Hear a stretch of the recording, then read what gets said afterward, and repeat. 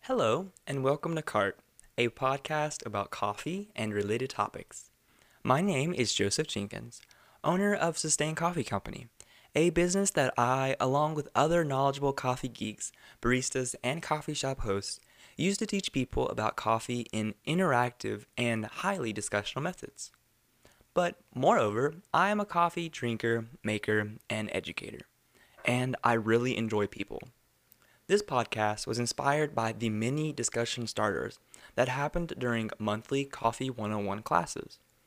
My desire is to answer those questions in a more extensive manner. So, sit back and enjoy this week's episode. Episode 14, Cappuccino versus Latte. Listener question. This week's episode will be brief, as the Sustain team is in preparation for something quite fun. Don't forget to keep your eyes peeled for some exciting and upcoming changes. We will be jumping straight into our topic today, and I decided to cut the What You Drinkin' segment. But in case you're curious, I am enjoying a white silver needle tea from Rishi. Nonetheless, I am excited for this episode because we have a listener question. Our question comes from a friend by the name of Jonathan Amato, and the question reads as this. Hey man, I have some barista questions that maybe you can shed some light on. Having worked at Starbucks for like 3 years, I only know cappuccinos as being exactly like a latte, except foamier. In specialty coffee though, I've heard a mixed response. Do you have an answer to that? I think to answer this question, one must approach it with direct addresses and responses to at least 3 things. And that is this. Standards of steaming, generation gaps and subjectivity in taste, and finally, drink definitions on a global level. Firstly, we have standards of steaming. A possible large reason that one might see the initial mixed response from a specialty coffee community is due to varying degrees of training. Most specialty shops want latte art for service reasons, and most good latte art stems from a strong foundation found in milk texture. This being said, it is scientific fact that there are specific targeted ranges of temperatures that are aimed for. Steaming milk is a complex process under the surface. Milk, dairy that is comprised of lactose, protein, and sugars. When steaming properly, the goal is to balance the amount of air and heat that is introduced in order to achieve a taste that is the best of all 3 of these primary elements.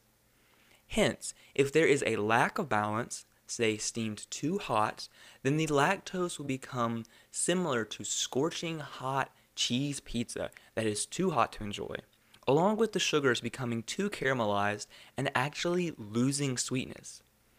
Similar rules apply to non-dairy milks as well. Then, in theory, every coffee beverage that contains milk would be aimed to be steamed at precisely the same temperature, one that is balanced. The easy disillusion that may occur is that both U.S. marketing companies confuse consumers, while also being that a cappuccino by U.S. definition has less milk, and thus is more foamy because the ratio of espresso to milk is lower than that of a latte. Secondly is generation gaps and subjectivity in taste. I have personally noticed that older generations tend to hold on to the stark contrast of a cappuccino versus a latte. And this is nothing they have done intentionally, but have done so perhaps due to a full basis of knowledge. Say to my grandfather, he may actually prefer his coffee to nearly burn his mouth, but perhaps his mouth has become accustomed to high levels of heat in his beverages. So, what is hot to me may not be hot to him. Thus, he orders a cappuccino based on this preconceived idea that it has been planted in his mind that it will be foamier and therefore hotter. This specific example could use a good deal of research to determine its validity, yet it is still a good starting point.